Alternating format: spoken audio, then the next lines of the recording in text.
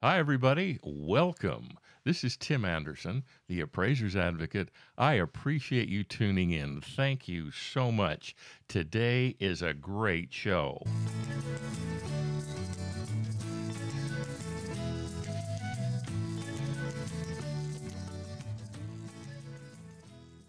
We've got a special guest on today. You know him, you've heard of him, you may even be one of his subscribers, one of his clients.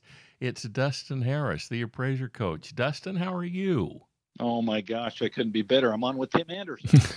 Well, Dustin, I appreciate the fact that you're here. I've had the opportunity to be on your show a number of times, and I appreciate the fact that you're willing to take time out of your busy schedule to meet with me so that my listeners can hear you talk about some of the orders of the day, some of the issues of the day when it comes to appraising. Dustin, you and I have spoken privately about various areas, but you indicated that two that are on your mind to some extent right now are what's happening in California with AB5, and then what is happening with the VA relative to it lifting its prescription against trainees doing appraisals. So let's talk about the first one. Let's talk about the one in California first. What's going on Okay. out in California? What is happening out there, and how is it going to affect the real estate appraisal business? Well, let me begin, Tim, by thanking you for the opportunity to be on your show. I, as you know, spend a lot of time on the other side of the desk, and it is a privilege and I would say a deep honor to be on this side of the desk. I think this is going to be fun. Question is a great one. And of course, what we're referring to is Assembly Bill number 5 on January 1st of 2020. This went into effect in the state of California. And the gist of this is, for lack of a better term, in layman's terms, they have really cracked down on what we would call independent contractors and what they can, if you don't mind me saying this, get away with. As far as who's a contractor and who's an employee, and this affects appraisers in two ways, and we can go down either road you would like, Tim. Of course, it affects appraisers as they are contractors. Say for example, if they work for AMC's, typically that happens with a W-9. It happens at the end of the year with a 1099, and thus we call ourselves independent contractors. But the other aspect is, as business owners, we often hire individuals, whether that be other appraisers or staff, and many times we set them up as independent contractors, of course, depending on how they fit. And so, again, Tim, this affects us as appraisers, as contractors, and as business owners. Okay, well, let's take a look. Let's go down both roads. Okay. Let's start with the first road. You're Fred appraiser out there, and you do work for a bunch of AMC's. You also contract yourself out to a number of other appraisers to do work for them. They get busy, they need some help, they hire you to come in and take up some of the slack. What does House Bill 5 pretend for Fred Boots on the Ground appraiser? Yeah, it's a great question. And the answer to this, Tim, you ready for it? Okay, Um, if I had a drum roll on all of these little buttons that I get to play with here, and I think I do, but I don't know which one it is, I would that's play all the right. drum That's all roll. right. So go ahead, drum roll, drum Um, roll, drum roll, cymbal crash. Okay. I don't know. And and the reason I don't know is this is new, and with any legislation that's new, there's a lot of unknowns. What type of legislation will happen, what type of enforcement will happen, how strong is that enforcement, how detailed is that enforcement. I will say this though. You cannot ignore Assembly Bill 5 in California. Now, some individuals would say, well, I don't work in California. I'm not a Californian. I live in Idaho. I live in Florida. How is this going to affect me? Well, just this last week, Tim, I received a email from a very big AMC who will remain nameless. But let's just say everyone would recognize the name of this AMC. And they sent out a notice that basically was a warning that said whether you live in California or not, you need to be aware of Assembly Bill 5 because it may affect you. Now, it may affect you in the sense that you may be doing business with either a client or even a homeowner, even a borrower in California. How will this affect you in that sense? In other words, if I in Idaho am doing an appraisal, in the Sun Valley area, where somebody who is a California resident is buying a second home. Does Assembly Bill 5 affect me? Well, again, I don't know, but it is something to be aware of. Now, Tim, I think it's important that we probably back up a little bit, because I assume that most of your listeners are well informed, they're smart, they're intellectual, they study these things. But for the few who may not be aware of Assembly Bill 5, I think it's important to point out the ABCs of Assembly Bill 5. And in particular, and by the way, I'm reading directly from the Employment Development Department's memo that came from California to myself, which incidentally, I used to have an employee, and it was not a contractor, but an employee in California, and that's why I received this letter. But they start the letter, "Dear Employer, on January 1st, 2020, Assembly Bill 5 went into effect." Then they go on to describe what that means. And Tim, if you'll oblige me, I'd just like to read these 3 bullet points, Oh, because I think please these go are ahead. important. So you basically need to make sure that when you hire a contractor, okay, or you are a contractor, okay, and specifically this letter is written to employers, but when you hire a contractor, they must meet 3 requirements. Now, before I go into the requirements, let me back up for just a second. And most appraisers are aware that anytime you hire a contractor, and this is in any state because this is federal tax law, that you should go to Google and you should type in tests for contractors.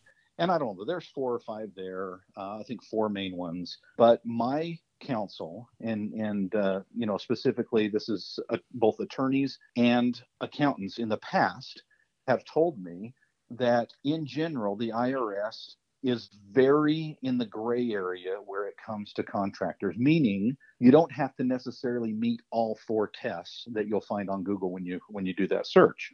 But in general, you have to meet the majority of them, or when an IRS audit happens, they have the ability to be able to reverse the decision, which would include, penalties and interest if they felt like rather that you classified an individual as a contractor that should have been an employee. How is this different? Well, it's different because the state of California said that you don't just have to have the majority, you must meet, and by the way, this is in bold, all 3 of the following requirements. Those requirements are: A, the individual is free from the control and direction of the hiring entity in connection with the performance of the work, both under the contract for the performance of the work and in fact. B, the individual performs work that is outside the usual course of hiring entity's business. And C, the individual is customarily engaged in an independently established trade, occupation, or business of the same nature as that involved in the work performed. That's a lot of gobbledygook. That's a lot of lawyer talk and legalese. But boiled down, Tim, the way I read this is if you're going to be an independent contractor, okay, so let's talk about it from the appraiser's standpoint first, not as the employer, but as the employee. If you are an independent contractor, then in order to meet that in the state of California, okay, you cannot have any direction in the hiring or the performance of your work from the individual that hired you. That's a big one, and that's the big unknown. How much direction can an AMC give you in the performance of an appraisal, for example, before it steps over the line from independent contractor to employee? Okay, let me jump in here and ask Sure. a question. Yeah. Okay, so you're the AMC, I'm the contractor appraiser, and I got a problem. So I call you up and I say, "Here's my problem," and then say, "What should I do?" Now, Mm-hmm. are you the employer AMC at that point stepping over the line where I am no longer a contractor but becoming your employee? Or are you merely answering a question that I asked simply because I don't have anybody else to go to except the person who hired me? I will say this so that I don't end up hanging myself. I always like to place the blame on others, and I like to do them namelessly. Oh, you're But married. I Oh, have okay. All right. Go ahead. I have read blogs or articles from at least 2 lawyers who are familiar with the appraisal practice over the last couple of weeks, who have both indicated to tread lightly, that it is very likely, given this legislation, that could be a problem. In other words, me, the contractor appraiser, calling you, the entity with whom I entered into a contract, simply to ask a question could, based on what you said, based on what you're representing, those attorneys are saying could be the worst possible scenario. But it could be that is stepping over that contractor employee line. Is that correct? Possibly, but one thing that I would back up on, and this is just my understanding, Tim, and again, I am not a lawyer. I don't play one on TV. I don't even play one on a podcast. From my understanding, the liability in that situation is going to lie on the employer and not the employee. Okay, now let's carry on with that scenario. All right, I call you up. I have a problem, and I say, now I'm not throwing this problem on you. I'm going to solve the problem because that's my job. I'm the appraiser. You hired me to appraise the property, and I'm going to solve that problem by taking steps A, B, and C. And as soon as I say that, you go, you can't do that. That'll kill the deal. You got to do something else. Now, I've never heard those words. Never ever heard those Hypothetically. words before from an AMC. All right. Now, in that scenario, and granted, that's very narrow. I can see that point. But in that scenario, are you, the AMC, stepping over that employer contractor line?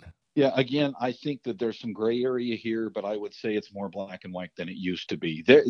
Here's the funny thing, Tim. These rules, or the sub rules that I just read to you, the A, B, and C, are not different in substance than what the IRS has laid out for years. The difference is that the state of California has now said you must meet all three requirements to be considered a contractor, and they make it very specific as to what those things are. And so I think that's where the fear, if you will, comes in with the new legislation. And what does this mean? And again, I said it, kind of tongue in cheek, but not really, Tim. When I said I don't know, we don't know until there starts to be penalties and there starts to be enforcement on this new legislation. Nobody can know how far this is going to go and what these individual circumstances are going to bring to the surface. Okay, now let me continue on with his line of questioning. I do what I do, and you do what you do, and the state of California says, Dustin, nope, sorry, you stepped over that line. What penalty or penalties are going to face me as the contractor, and what penalties are going to face you as the contractor who stepped over the line and became an employer? Okay, so this is again where I get into the depths of the legalese that I don't completely don't even want to pretend to understand. I will give you my opinion, and I want to make it very clear this is simply my opinion. And my opinion says this: the liability on this side lies mostly with the employer. Okay, in fact, let's just take the state of California out of the picture for just a second, and let's just say a very real situation occurs with an appraiser in, say, I don't know, Idaho. Okay, and as an appraiser, hypothetically in Idaho, I desire to hire help. I desire to hire an employee, and at that point, I've got to make a decision. Well, am I hiring an employee W-4 or am I hiring an employee W-9? In other words, am I hiring a direct employee for all intents and purposes for the labor department under a W-4 contract, or am I truly hiring an independent contractor?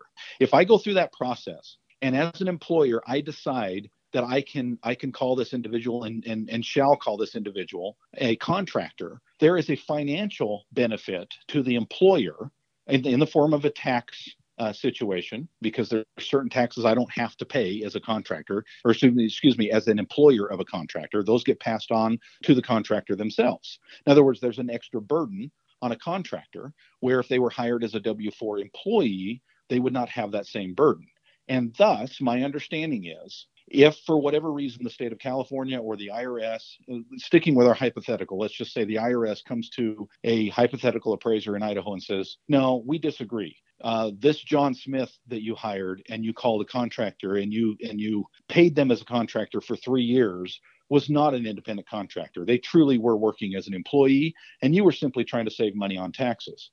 At that point, you have 3 problems on your hand. You have, number one, you have the back taxes that you haven't paid for 3 years. Number 2, you have penalties for not paying those taxes for 3 years. And number 3, you have interest for not paying those taxes for 3 years.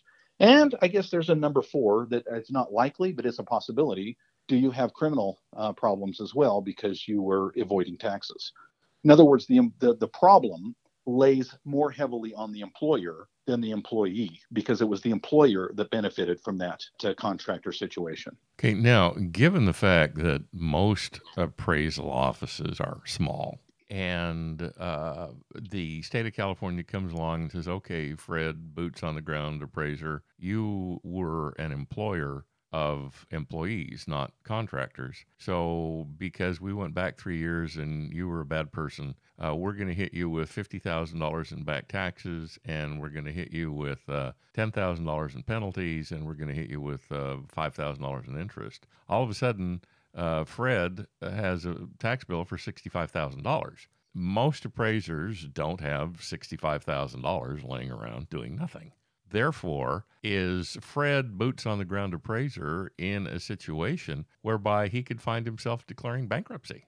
In the scenario we're dealing with, my understanding is no, because again, that liability lays on the shoulders of the employer, which in this case would be the AMC.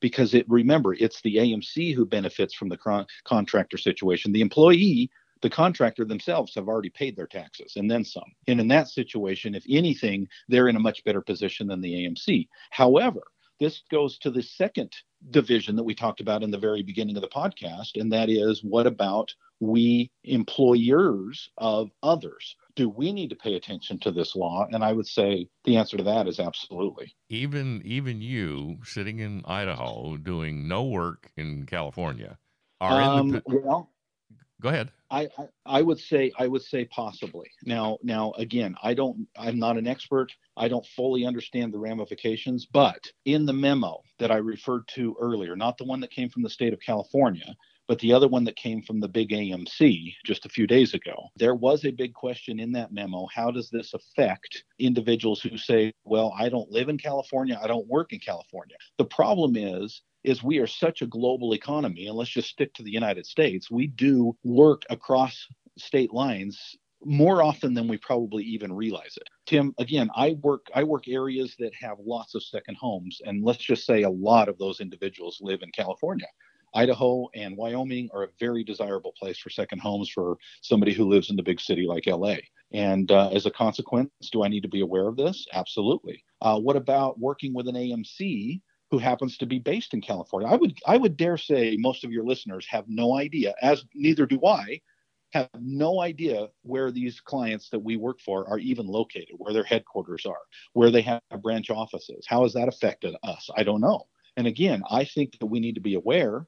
How aware? I don't know. Again, there's so much that is up in the air that we just don't know yet, Tim. Okay, so there are some serious potential issues, but because it's so new, we really don't have any definitive answers. Is that a good summary of the issue? I think so. And I will say this, as you know, Tim, my role as a coach is more of a business coach than it is an appraiser coach. Even Right, though right. my name is the appraiser coach, I deal with appraiser business owners. In other words, I'm not there to teach you necessarily how to be a better appraiser. That's your job, Tim. I'm there to Thank teach you you. how to be a better CEO, a better business owner, a better president of your company, and make more money. And as a consequence, one of the things that I teach quite often is what I call the law of delegation.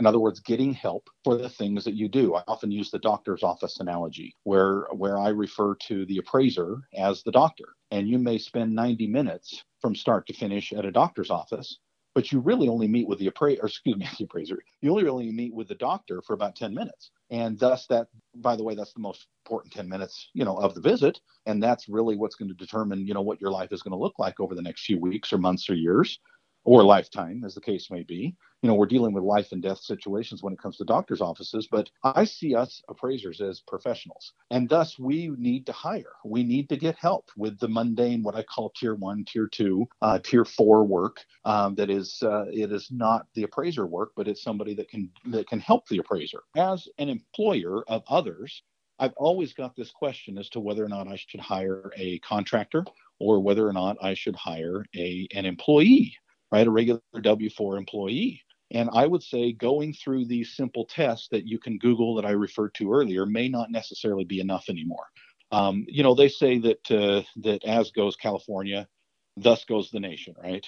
I don't know how true that is. I don't know how many are going to follow suit, but I would say even probably 3-4 years ago, many of my subscribers, my members, both of the All-Star team, the Dream Team, saw me make a shift. I was very pro contractor several years ago. I avoid it like the plague anymore, unless it is a clear cut. There's no doubt, and I still have contractors, right?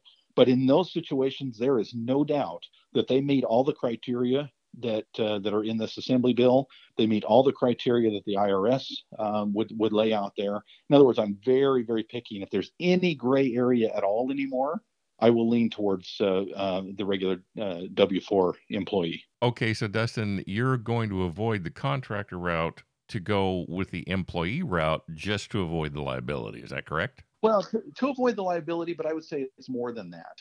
I've done the numbers, Tim, and at least in the state of Idaho, it's right around, give or take, about 7% difference. In other words, for every dollar that I pay, I might have to pay $1.07 for for an employee versus saving that 7 cents per dollar for a contractor. Well, is that 7 cents on the dollar really worth the loss of control that I also have with a contractor? To me, as a business owner, there's more benefit than just the tax liability.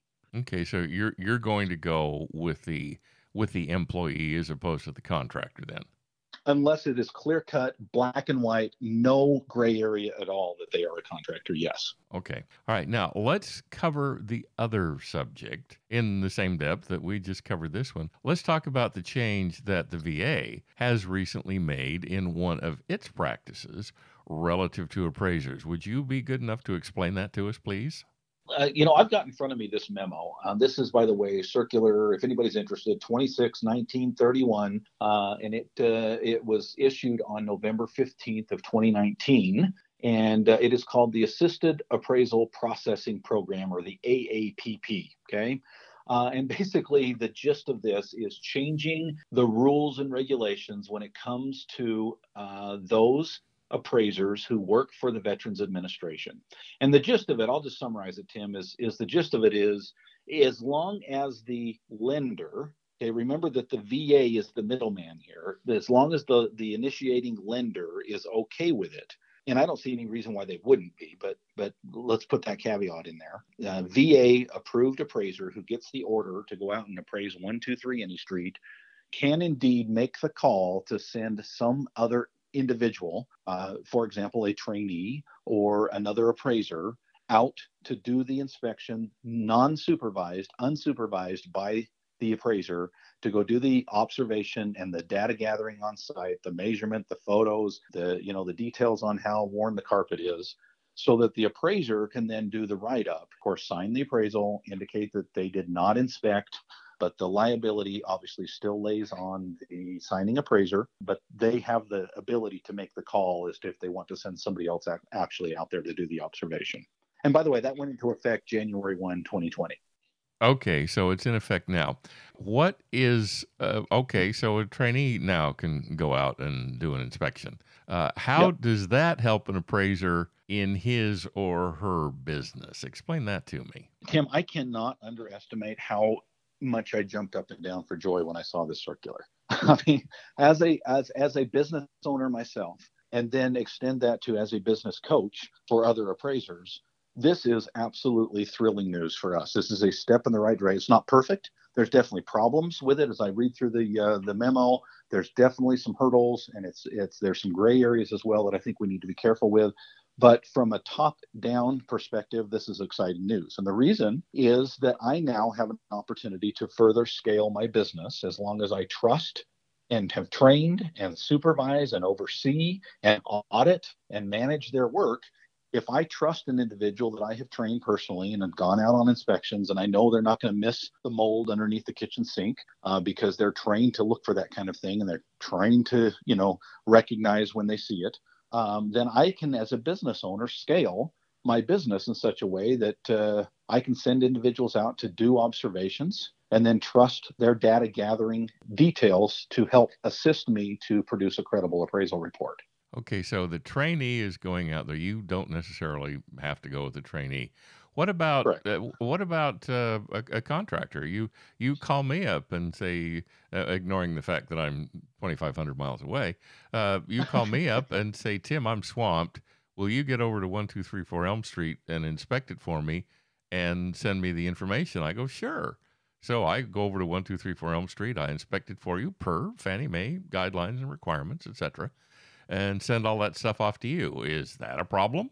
Tim, that's a great question. I would go to number three on the memo, the circular that I indicated earlier, 26/1931. You can Google that, by the way. And number three says ensure that the person who provides to the VA fee panel appraisal information under the AAPP signs or has signed the appraisal report in the appraiser section on the left side of the appraisal report, which means now the VA fee appraiser must also sign the report on the right side as the supervisory appraiser. So in this case, I would say the answer to your question is yes, with the caveat that they have to be an appraiser, either a trainee or have some type of a license. Otherwise, they have no business signing that left side. Now, let me raise one more issue before we wind up here today.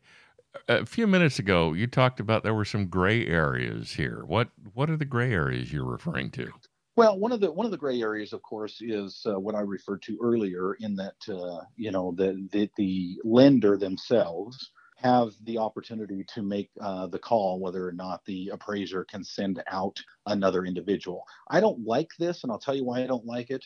I don't like it because I think it steps a little bit on our independence as appraisers to make that call. We're again putting that back on the lender. Frankly, this goes to our first discussion, Tim. How much control over the process should the employer, in this case the AMC or the lender, have in telling the appraiser how to do its job? And if you've got a lender out there saying, no, Mr. Dustin Harris, I know you like to send Scott out there to do inspections, but we don't want that to happen. At that point, you start to question, okay, well, how much of this is a business decision on my side? How much of this is a liability call on my side as the supervisory appraiser? And how much are we allowing the lender to make that determination? There's also a couple other things in this memo that I don't know how much detail you want to get into, Tim. I would just encourage the listeners to read it. Or But one whatever you're example, comfortable with, Dustin. Go ahead. well, I'll just say one example is if there is a Tidewater, and again, I don't want to get too in the weeds, but anybody that does VA appraisals knows what that is. If you don't, Google it. We won't spend a lot of time on it. But if you have an appraisal that has a Tidewater called on it, then the supervisory appraiser must go out. So it is very possible that the veteran, in this case, the borrower, might be put out with two different observations, in the sense that you go out, you do the observation under Scott's name, and then you come back and realize there's a Tidewater, and thus I've got to now schedule another appointment with the vet to go back into their house a second time to do a walkthrough. So it gets a little bit sticky on some things, but overall, I'm not complaining. I'm absolutely thrilled that we're moving in the right direction here, and I hope that other entities will look at VA and say, you know what? That's good. I like this. Tim, if you don't mind, can I talk a little bit about bifurcated appraisals Have on at this it, on this subject? Dustin. This is great. Keep going. So one of the things that have come up when VA issued this, there was a lot of confusion, especially in the social media, because individuals were posting this memo and they were saying, hey, look, isn't this great news? The VA is going to allow other people to inspect. Well, if that's all you say in your little blurb, appraisers are going to immediately get their hackles up and say, well, wait a second. So the VA is going to now start doing bifurcated products? No, this is far from it. In the sense, is it bifurcated? Sure, because you've got one individual doing the inspection, you've got one individual doing the write-up. But this is far from the problems of bifurcated products that we've seen in the past, where you might have a third party going out that you have zero control over. You don't know this person, you've never met this person, but yet they're going out there data gathering on your behalf, and then you're supposed to produce a credible appraisal report based on that data of an individual that you don't know, you don't trust, and maybe we've got a USPAP issue because of what USPAP indicates about significant assistance and who can do what. My point, the reason I'm excited about this is I think this is VA's answer to the bifurcated products, to say, hey, listen, we don't like what's going on out there with bifurcated products either. So we're going to nip this in the bud by giving the power back to the appraiser, the supervisor or appraiser, to choose, trust, and call on someone else to gather the data in their behalf. Somebody they know, they trust, they've trained, they can talk to. So VA has taken this step. Do you think Fannie and Freddie are anywhere near taking this step? Oh man, I would not dare speculate. Let me call up Fannie real quick, and I'll get right back to you.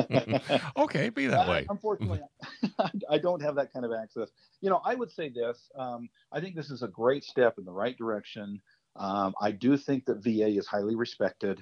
They run a great program. I've mentioned before on my own podcast that they are they're an A to an A plus client for me.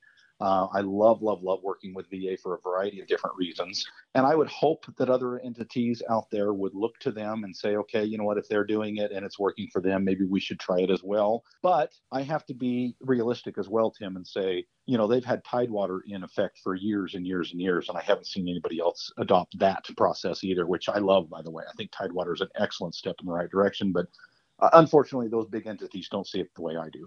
So your advice relative to Fannie and Freddie taking VA's advice would be appraisers don't hold your breath. I would just plead the fifth on this one and just say I have no idea. I'm certainly hoping that they would go with that direction, but yeah, how soon, how quick, and if they go at all, it is an unknown. Well, Dustin, I want to thank you. It's very kind of you to take your time out to address all of us on these two issues. I appreciate your insight, especially, as well as your enthusiasm. I wish it were possible to go and get answers to some of the questions that we have, but I guess those are going to have to come. So, Dustin, as we get ready to ride off into the sunset, anything else you'd like to add? No, Tim, I would just, again, thank you for this honor to be on your program. I think the world of you. You are a great podcast host, and I'm thrilled to share my opinions. I would caveat again, these are simply my opinions. And there is a lot up in the air as to, on both of these subjects where things are going to go. But as a business coach, I'm excited about some of the events that are happening with VA. I'm a little bit, leery, if you will, of some of the things happening with the state of California. And I think that for appraisers to just ignore either one of these issues is probably a mistake. Appraisers need to be informed. They need to be making decisions based on what's happening. And hats off to your listeners for listening, because they're here to learn, they're here to grow, they're here to get smarter, and they're here to make better business decisions as a consequence. Dustin, thank you. I appreciate it. You're very kind. My best to you, my best to your family, and we shall talk soon. Thank you so much. I appreciate it. And I hope that you can't hear the outro music here, but I hope everybody else can. Thank you, everybody, for listening. I appreciate it. This is Tim Anderson, the Appraiser's Advocate. I'm here for you. Contact me at tim@theappraisersadvocate.com. It'll be my pleasure to work with you. We're clear. Okay, Dustin, I think that's going to get it done.